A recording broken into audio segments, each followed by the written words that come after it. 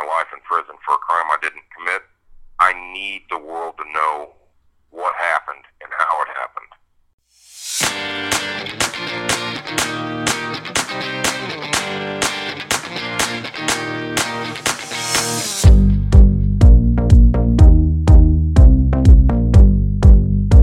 Injustice Anywhere presents Snow Files, the wrongful conviction of Jamie Snow and how they got away with it.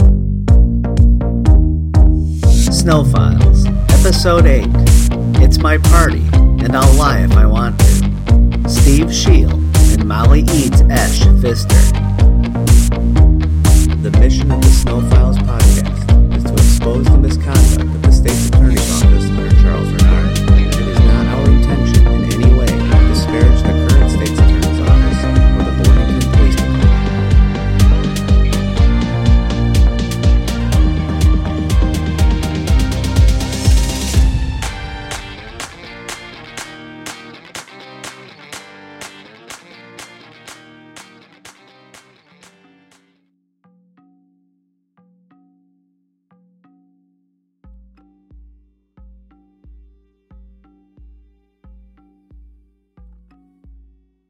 Before I get started this week, I just want to let you all know that I'm all right here in Stateville myself. Things are still a little crazy. They took a couple guys off of my gallery yesterday who tested positive for the virus, so it's still floating around in here. But, I really hope, all of you, everybody that's listening, whether you know me or not, I hope you and your loved ones are beating this thing. So this week I want to talk about Steve Scheel. Steve Scheel was another jailhouse informant, and the evidence around him, it really will continue to demonstrate the importance of the evidence that was withheld and the evidence that my attorneys didn't use. Steve Scheel was a guy who he popped up. Actually, the first time he contacted the police was in August of 1991, which would have been 5 months after the little was murdered. And he, called up and basically just said, Jamie told Molly he committed the crime at the Clark gas station. And it was a few months later, may have been a year, maybe 18 months later or so. Now he's in jail for sexual assault, sexual abuse, something. I don't know what it was, but now all of a sudden he's got this big story to tell. And the story was basically that he used to go to his cousin's house, which was in the same neighborhood of where I lived when we were like 8 or 9 years old, and that he knew me when we were like 8 or 9 years old. He testified that, he hadn't seen me since we were 8 or 9 years old, which would have been 15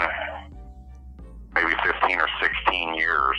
Claimed that, he saw me at a party at this Molly girl's house, that we were just catching up on old times. We hadn't seen each other since we were like 8 or 9 years old. We were just catching up on old times, family and whatnot, and that I confessed this crime to him. And mind you, Tammy will have to go back, Leslie will have to go back and look at the police reports and the transcripts, but I think he said the conversation was like, like less than 5 minutes, maybe 3 minutes total that we had this conversation. So, here's this guy I hadn't seen, which, by the way, I never knew him. I don't know who he was, but according to him, hadn't seen me since we were 8 or 9 years old, and 15, 16 years, and in less than 3 minutes I confessed a murder to him. So that in itself is ludicrous. But, what we found out later on, through some Freedom of Information requests, was that he had actually took and failed a polygraph test, 2 of them. We, unlike Ed Palumbo, we sent, my attorney and my investigator actually tracked Steve down and knocked on the door, and this is what was told to me by them. They knocked on the door, told him, who they were, what they were there for, and they said that he just broke down and was crying and was just falling over himself trying to tell them what had happened. And he related, which we have an affidavit from the investigator, because when it came down to it, Steve didn't want to sign an affidavit. He was, scared to sign the affidavit or whatever. But we were able to use the affidavit from my investigator, Larry Baila. And he just basically related that, he tried to tell him that he really didn't know anything about the case, that he didn't want to testify, and that they did pretty much the same thing they did to Ed Palumbo. They just threatened him and intimidated him and just, put the screws on him. And he said that he felt like they had a hole dug for him. He just said what they wanted him to say. One of the other things that's kind of important is that he testified, that he remembered I was wearing a dirty flannel shirt, and I just looked unkept, and I had on some dirty pants or something. And this is really important, right? Because he told the investigators and the lawyers that they told him what to say I was wearing. And that's really important, right? Because they went and tracked down the Molly girl that he was talking about. In 1993, they went and tracked down Molly. And to this day, through a FOIA request, through the efforts of Tammy Alexander and Ray Wilson, they've been unbelievable doing these Freedom of Information requests. They found a report, and it's just a synopsis, and that's what it says. This is a synopsis of an interview with Molly Eades, Molly Pfister, Molly Esche, and it was a synopsis. They've never given us a tape recording of the interview. They've never turned over an actual report of the interview. But what is extremely important is when you read her trial testimony, and then you compare it to this report, you're gonna know why they withheld it. And she just basically says in this little synopsis, this little report with the police in 1993. Now this would have been, a year and a half, maybe 2 years after the murder. She just basically says, that she had not seen me for 5 to 7 years. So that would have put it way before 1991 that she'd even seen me. And she went on to say, look, I don't even know if I would recognize him if I saw him again, because it's been so long since I saw him. And that was it. So, now you fast forward to, she comes to trial. Now all of a sudden she's able to point me out in the courtroom, which, it would have been, 5 to 7 years. This is 93, so this would have been, tack on, 6 more years. So it would have been anywhere between 11 to, 13 years she hadn't seen me. Now all of a sudden she's able to identify me in the courtroom, and what's really interesting is now all of a sudden she remembers this party, and she remembers it being me and my co-defendant Susan and her brother, and we're all at this party. And what really stood out to her was this dirty flannel shirt that I was wearing, and and that was really all that she remembered, and that she remembered that Steve Scheel was there, and it was all a lie, because Steve Scheel failed a polygraph test. He's admitted that it never happened. And, Molly, when you look at her report, she's basically saying it never happened, and they put her on the stand just to testify that me and Steve were actually at her house, and that she remembered this dirty flannel shirt, and Susan was there, and it was all in an effort to try to cooperate. It was the same thing they did with Ed Palumbo when they put Shannon Schmidt on the stand to testify that, she heard the word paper, and she was in the car with Ed. They put them on the stand because they're not jailhouse informants, and they put them on the stand in an effort to try to give them credibility, right? And that's all it was. And the worst part about it, look at the documentation. Please, just don't take my word for it. You've got to look. You've got to go on the website. You've got to look at this stuff so that you know what I'm saying is true. Because if you're able to look at it and see that it's true, then the state's attorneys who had all this evidence before we even got started had to have known it was true.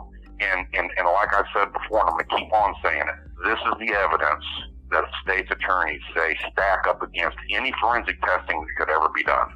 We've tried to track Steve down since, and it's looking like he's having some problems. So I'm still hoping that Molly will talk to us, because we know now, Molly, we have the report, so we know what you told him to begin with. You have 1 minute left. We'd really like to find out what it was that got you to change your story. That's what we'd really like to know. So I guess that's it for Steve Scheel. I'm sure Tammy and Leslie and Bruce will have more to say about it. So I appreciate all of you guys listening.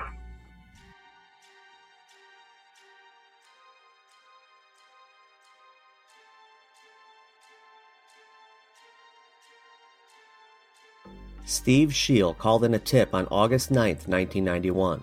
The lead sheet stated that Molly Esche told Scheel that Jamie Snow had told her that he committed the Clark Station crime. Scheel called from county jail. He had been arrested in early May for criminal sexual assault of a victim under the age of 13.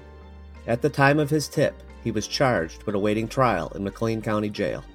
In February of 93, according to the lead sheet 606-A, Scheel's brother called in a tip stating that Jamie had directly told Scheel that he did the Clark Station killing.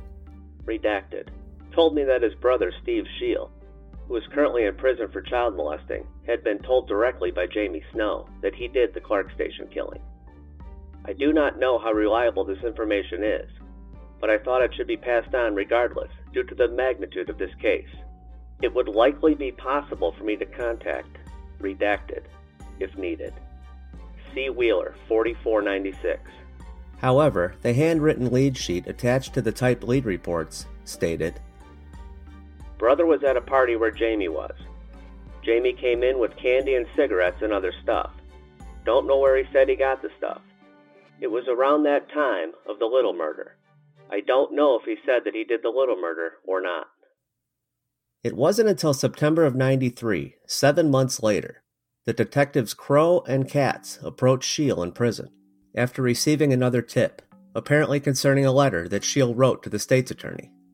Scheel allegedly told his father that Jamie had confessed to him in 1991 that he had committed the crime, and Scheel's father reached out to the state's attorney's office.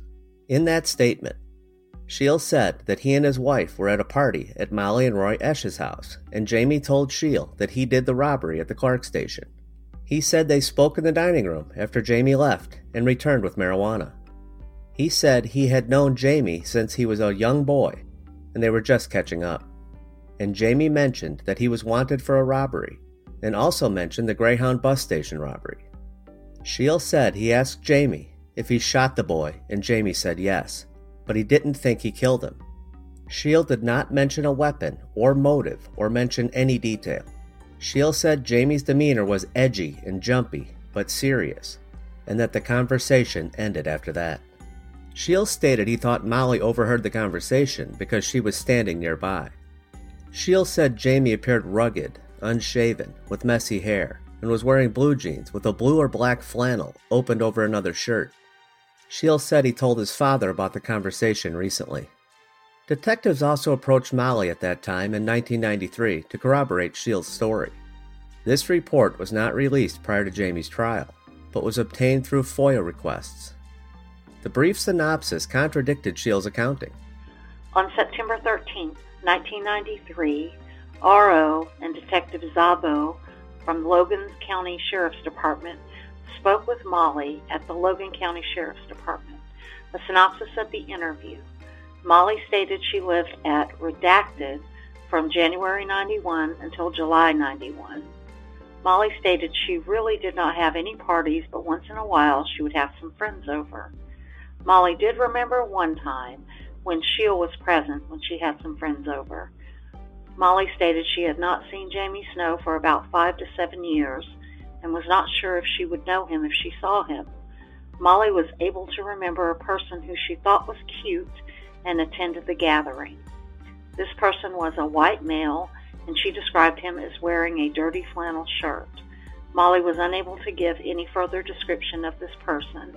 Molly could add nothing further other than Redacted, who lives with Redacted, who is Jamie Snow's brother-in-law, told Redacted Jamie and 2 other guys did the Clark Station armed robbery murder.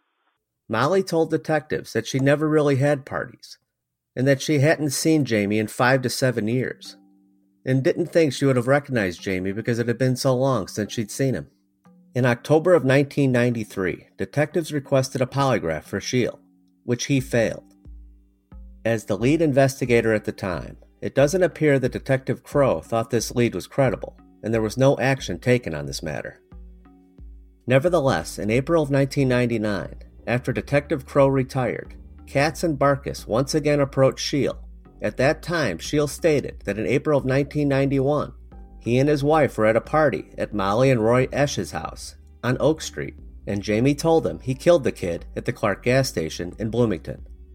He cannot remember if the conversation occurred before or after Jamie left to get the marijuana.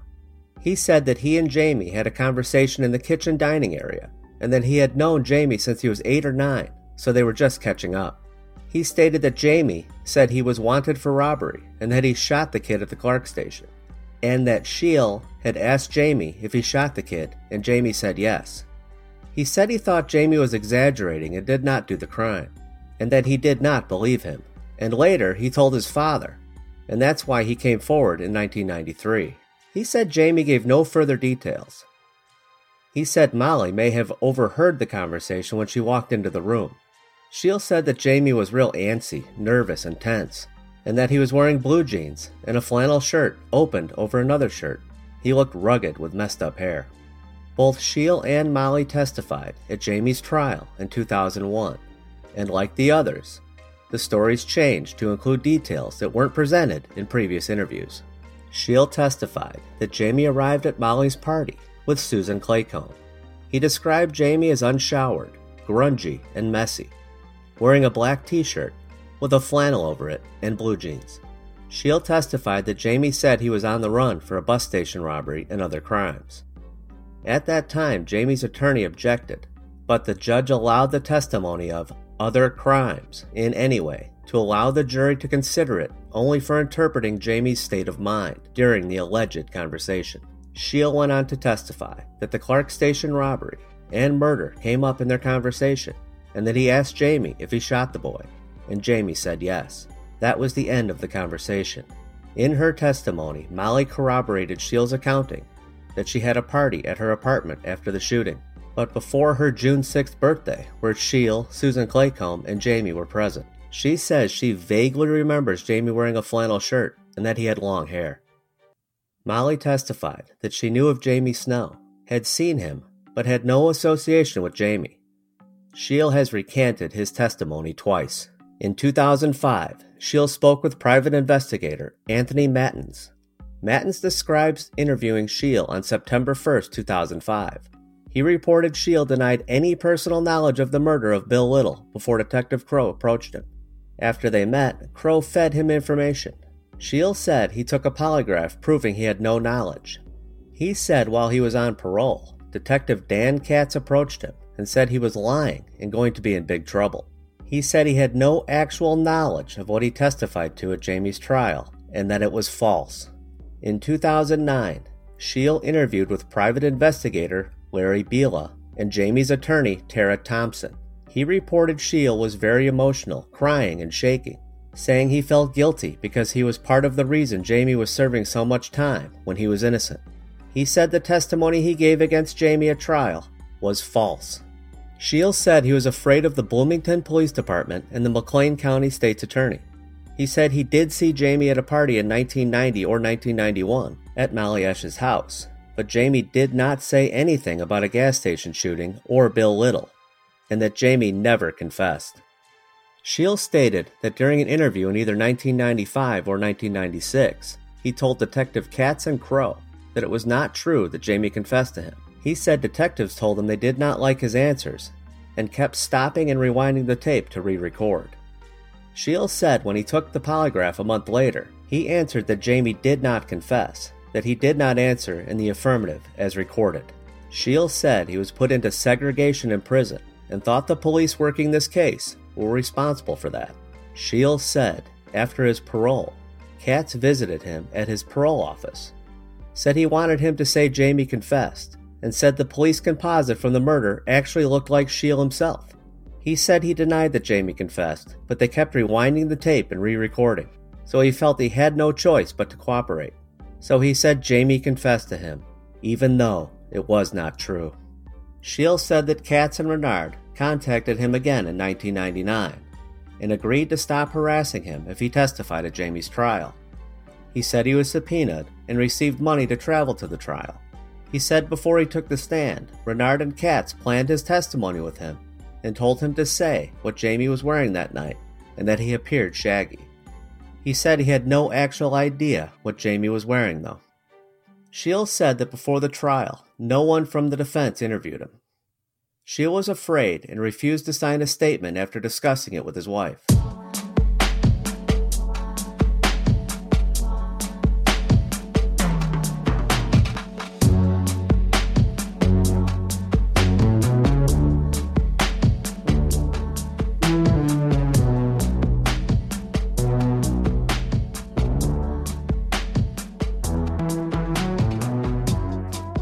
Tam, Steve Scheel was 22 at the time of the crime. Scheel claims to have had a conversation with Jamie at a house party where his wife and newborn were. We know that only 1 month after the crime he was arrested for sexual assault of a victim less than 13 years of age. He was found guilty at trial 1 year later, on May 14, 1992, and he was sentenced that June to 6 years in prison.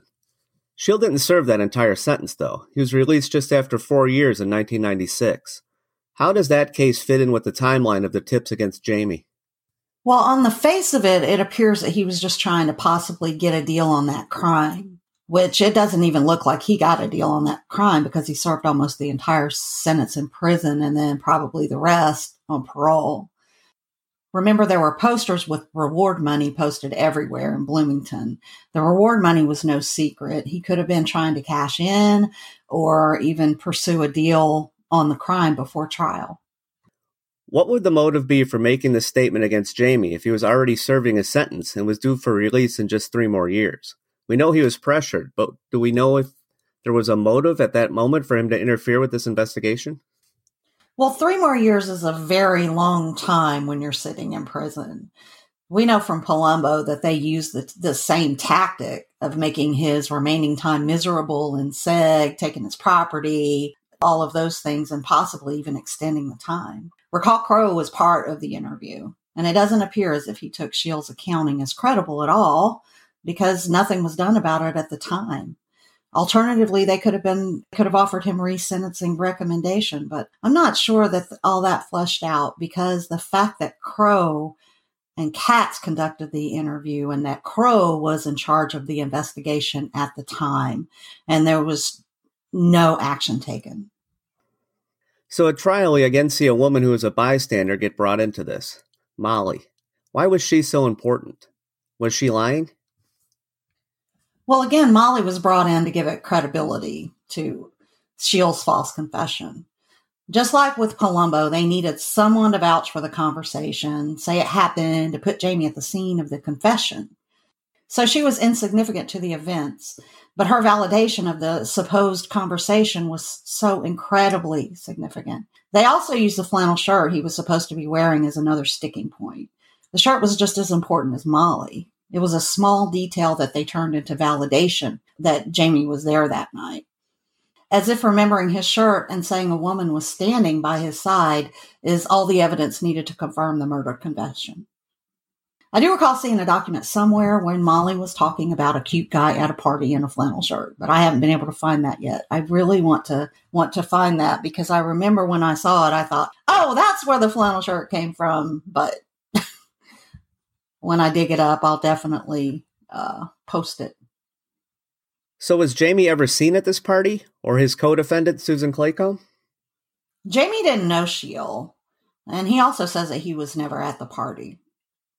Think about the scenario. Steve Scheel states that Jamie was on the run for multiple crimes, including murder. There were posters everywhere with a reward on his head, and he goes to a party and confesses to someone he hasn't seen in 10 years. Jamie does not know, says he doesn't know Steve Scheel and didn't know Steve Scheel. So he's confessing to him in a 5-minute conversation at a party. That doesn't even make sense. When Jamie's investigators came to interview Scheel 5 years later, and then again 9 years after Jamie was found guilty, he recanted everything. What were some of the tactics he revealed that got him to flip?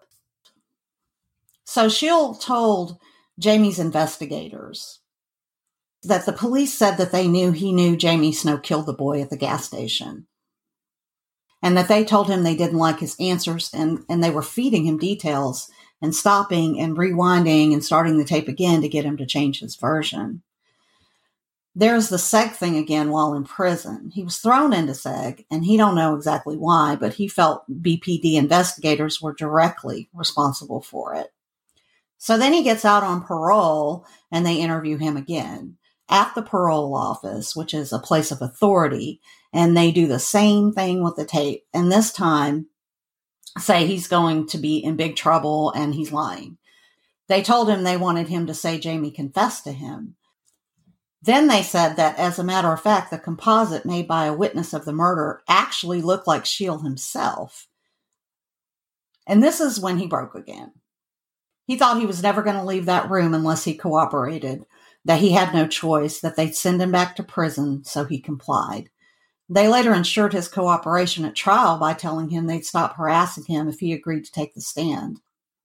And then they planned what he was going to say right before he took the stand, emphasizing he needed to talk about the flannel shirt and Jamie's appearance that night. He just did what they asked of him. But speaking of the flannel shirt, who remembers what another guy was wearing at a party 10 years ago? He gives an amazing description of Jamie's flannel shirt and a white shirt underneath and blue jeans. So I think that that's pretty incredible testimony in the first place. Leslie, what was the evidence that Jamie's attorneys didn't use? Well, they did not use that initial lead sheet from August of 1991, just 4 months after Scheel was arrested for his sex crimes. The lead sheet was never brought up. On the stand, Scheel testified that he was a good citizen, and he never told anyone about that confession for a whole year or until after he was already arrested, but before he was sentenced. He said he told his father, who then got involved. So that's partially true. It was not a year later that he first contacted authorities, and the lead sheet would have validated that. The lead sheet could have been immediately presented while he was on the stand, and he could have been asked why. Why, months after your arrest, did you make a call stating Jamie told Molly he did the crime? What changed since this time that he made this official tip and the time he told his father, before his own sentencing, that he heard it himself? That one slip of paper could have impeached that whole testimony and demonstrated how this lie got started and how it snowballed into this full-on confession where he was well into his own trial, needed his dad's support. Also, of value could have been the polygraph, if it could have ever been admissible into court. Maybe some digging around on that issue would have yielded other information they could have brought in. And Jamie also mentions that there was an interview with Molly that was never turned over. Obviously, they talked to her and documented her story well before trial. Where was this Brady material? Why did the defense not inquire about the lack of documentation about her story? What the defense did rely on at trial was the 1990 interview with Katz and Barkas, where Scheel admits on the stand that he dismissed what Jamie said at the party and did not believe it. That was the only piece of evidence that was really used to impeach him, though. And although they got him to admit that he said that, the prosecution, through this long-out, lengthy question that I can't even make sense of myself, gets him to say that he didn't understand the significance of those comments when he made them in 1999. And now, for your pleasure, I'll read you the question. You can see how this was a loaded question, masterfully crafted, and all Scheel had to do was agree. Charles Renard asked the following: And with regard to Mr. Pitzel's question about what you told Detective Katz as far as the significance or the truthfulness of what you were told by the defendant, you didn't know then what the significance of those remarks was. Isn't that a fair statement? And all Scheel had to do, and all he did, was say, that's correct. There was a recross by the defense again, but this wasn't addressed at all. I just want to point out that in one of the affidavits, Scheel says that when Katz came to him the last time before the trial, he said that Katz told him that Crow lost the 1993 police report and the tape that they made, which we don't have the tape. We don't have the 93 tape. We do have the 93 police report. I just thought that was interesting. Yeah, it is, because if you go back and look at the affidavits, Scheel claims he never told them in 1993 that Jamie confessed to him. He says he always told them he did not.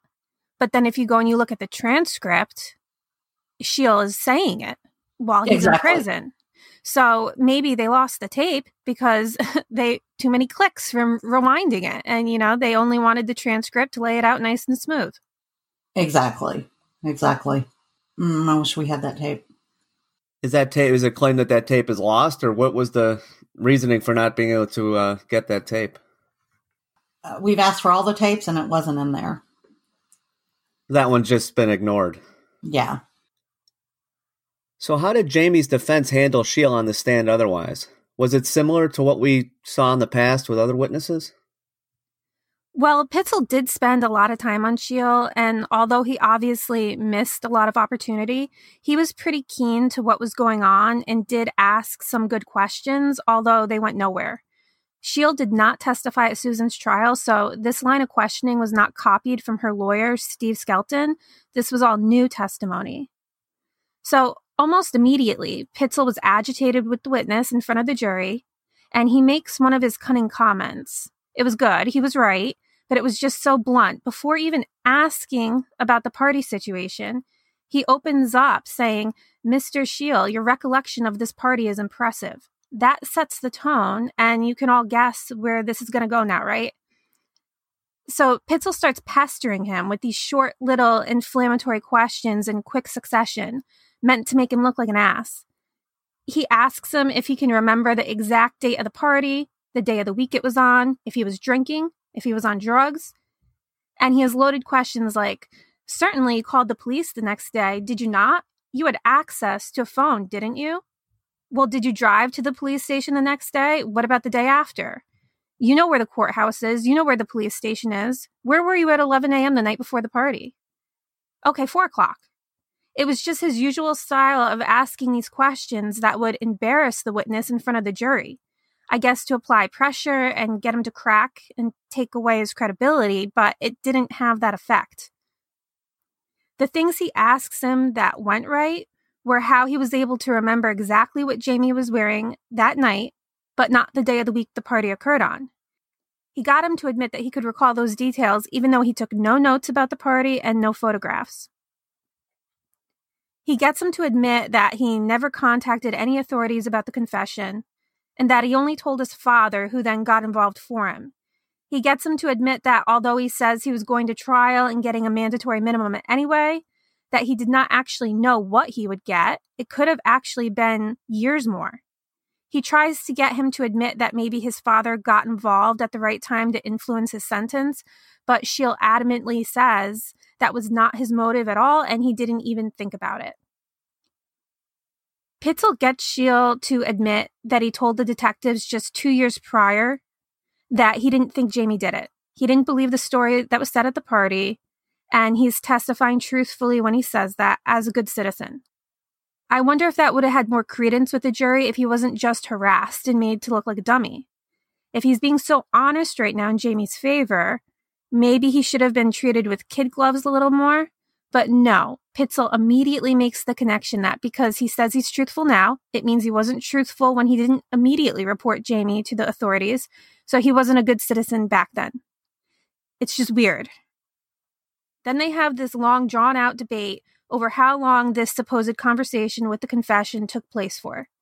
Scheel says the conversation lasted 15 to 20 minutes, so Pitzel pulls out the 1993 interview where he previously said it was 5 minutes. Then they argue for a while over the technicality, if it was the whole conversation that took just 5 minutes or just the confession part. Scheel actually says that he needs clarification, and instead of getting to the point, Pitzel literally says to him, "I don't have the energy. No other questions. Thank you very much." Well, yeah, it is really apparent he didn't have the energy for further questions. He missed a lot when he decided to stop there and have that little mic drop moment in front of the jury. The prosecutor wasn't tired, though, and he took the opportunity to redirect and get Scheel to explain why he would remember what Jamie was wearing so well. And he claims it was because he was just so dirty and unkempt and it shocked him. Pitzel crosses again on this and asks him how could he be so shocked if he hadn't seen him since he was a boy? What kind of comparison to his appearance could he have actually made that would have been so shocking? And that's a good point. And then he also closes with a good point and he says, "So you hadn't seen him in 13 years, and at the party he tells you he shot and killed someone. Is that your testimony?" And Scheel says, "Pretty much yes," and that's the end of his testimony. So, I mean, it was just a very animated cross-examination. There were some good points, but so much was missed, so much was left out. And Pitzel, once again, was just too hostile and aggravated to get the job done. It seems like there was a lot of information there that just screams that the witness was coached. Yeah, he definitely was coached. It was obvious Pitzel knew he was coached. And Pitzel did have the 1993 and 1999 transcripts and pulled them out. And for the first time, since we've done these episodes, he actually reads the questions off the paper in front of everybody and does a pretty good job at it. But, you know, we have like 10 documents and Pitzel only showed up with 2 that day. So it wasn't really any help. And as we can see before with Pitzel, all it requires to rebut him is the witness to just say, I don't know what you're talking about. And he just leaves them alone. So that's it. He was unprepared. He didn't have the rest of the stuff. You do mention Pitzel made a couple good points, but overall, I think the performance was terrible. I mean, the mic drop moment you mentioned completely backfired. Yeah, it was hilarious to me because he's saying, you know, that's the only time that he says, "I'm telling the truth right now that I didn't think Jamie did it." And there was no objection. The prosecutor let that go. And you know, Pitzel is just so arrogant. He's like, "Oh, well, if you're telling the truth today, that means that you were a bad citizen back in 1991 when, you know, you heard this confession." So, you know, it just threw the whole thing out. It's unbelievable. It also gave the prosecution a door to open to, you know, get additional information to the jury. The question might have never been answered if Pitzel didn't play that little stunt. Yeah, if you didn't make a scene, there would have been no reason to, you know, re-examine again. To word it better, he gave the prosecution an opportunity there. Exactly. Not the sign of a great defense attorney. Tam, how have these affidavits been handled in the court since? Has anything come of Scheel's recantations? Well, to date, the affidavits have been taken as hearsay or they've been taken in isolation. So if the court says that they're hearsay, then they just say, well, they don't matter because Scheel didn't give an affidavit himself. When they say they're in isolation, they're just saying, in other words, that one witness wouldn't have made a difference in the outcome of the trial. So they're not looking at the case cumulatively, which goes back to our discussion from last week, you know, when we talk about how many does it take? How many does it take? They just did not look at it and have not looked at everything cumulatively yet. They just look at this one witness and say, well, he wasn't a big witness. He wasn't a game-changing witness. So, Tam, if Jamie did get a new trial, would these investigators who wrote these affidavits be able to take the stand and talk about the conversation they had with Scheel, even if nobody can find Scheel? Or would that be hearsay as well? No, I think I absolutely think they would take the stand. I mean, they're witnesses. They're witnesses to him. Because they say in the courts, you know, when you're sitting there in court and the oral arguments, they're like, well, you know, but Scheel didn't give an affidavit himself. They don't want to hear, well, he was going to give an affidavit, but his wife took him in the back room to have a discussion and came back out and said he wouldn't do it. So then if it was an actual trial again, they would allow these investigators to say what Scheel said to them during that conversation? Or would it be objected to as if you can't tell me what somebody else said who's not here right now?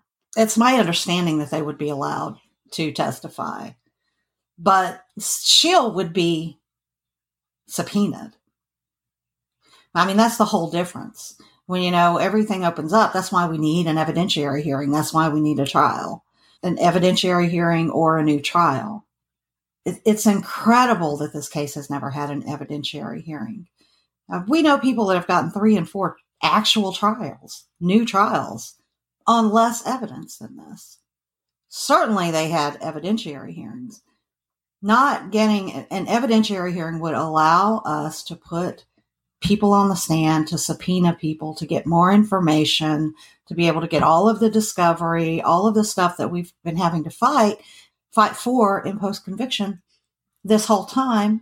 You just have so much more access at trial. When you're on trial or when you're in an evidentiary hearing, you're defending it. When we make a claim, which is supposed to be taken as truth, an affidavit is supposed to be taken as truth, and then you put the person on the stand and let the judge figure out whether he's credible or she's credible or not. So that's why we would be allowed to subpoena and have these people on the stand. And there's a huge difference between Tara Thompson from the Exoneration Project questioning this witness than there is of, Frank Pitzel, who was on his way to prison questioning this witness.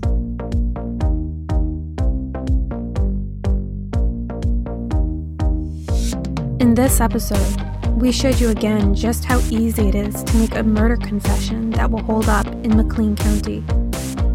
The recipe is simple. It's 1 part bump into an old friend, mixed with 1 part get the girl. Ed Palumbo and Shannon, Steve Scheel and Molly, you get the point.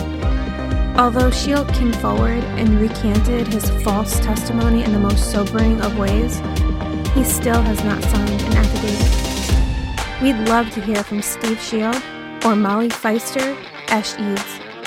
If you have any information that may help Jamie, please call the tip line at 888-710-SNOW.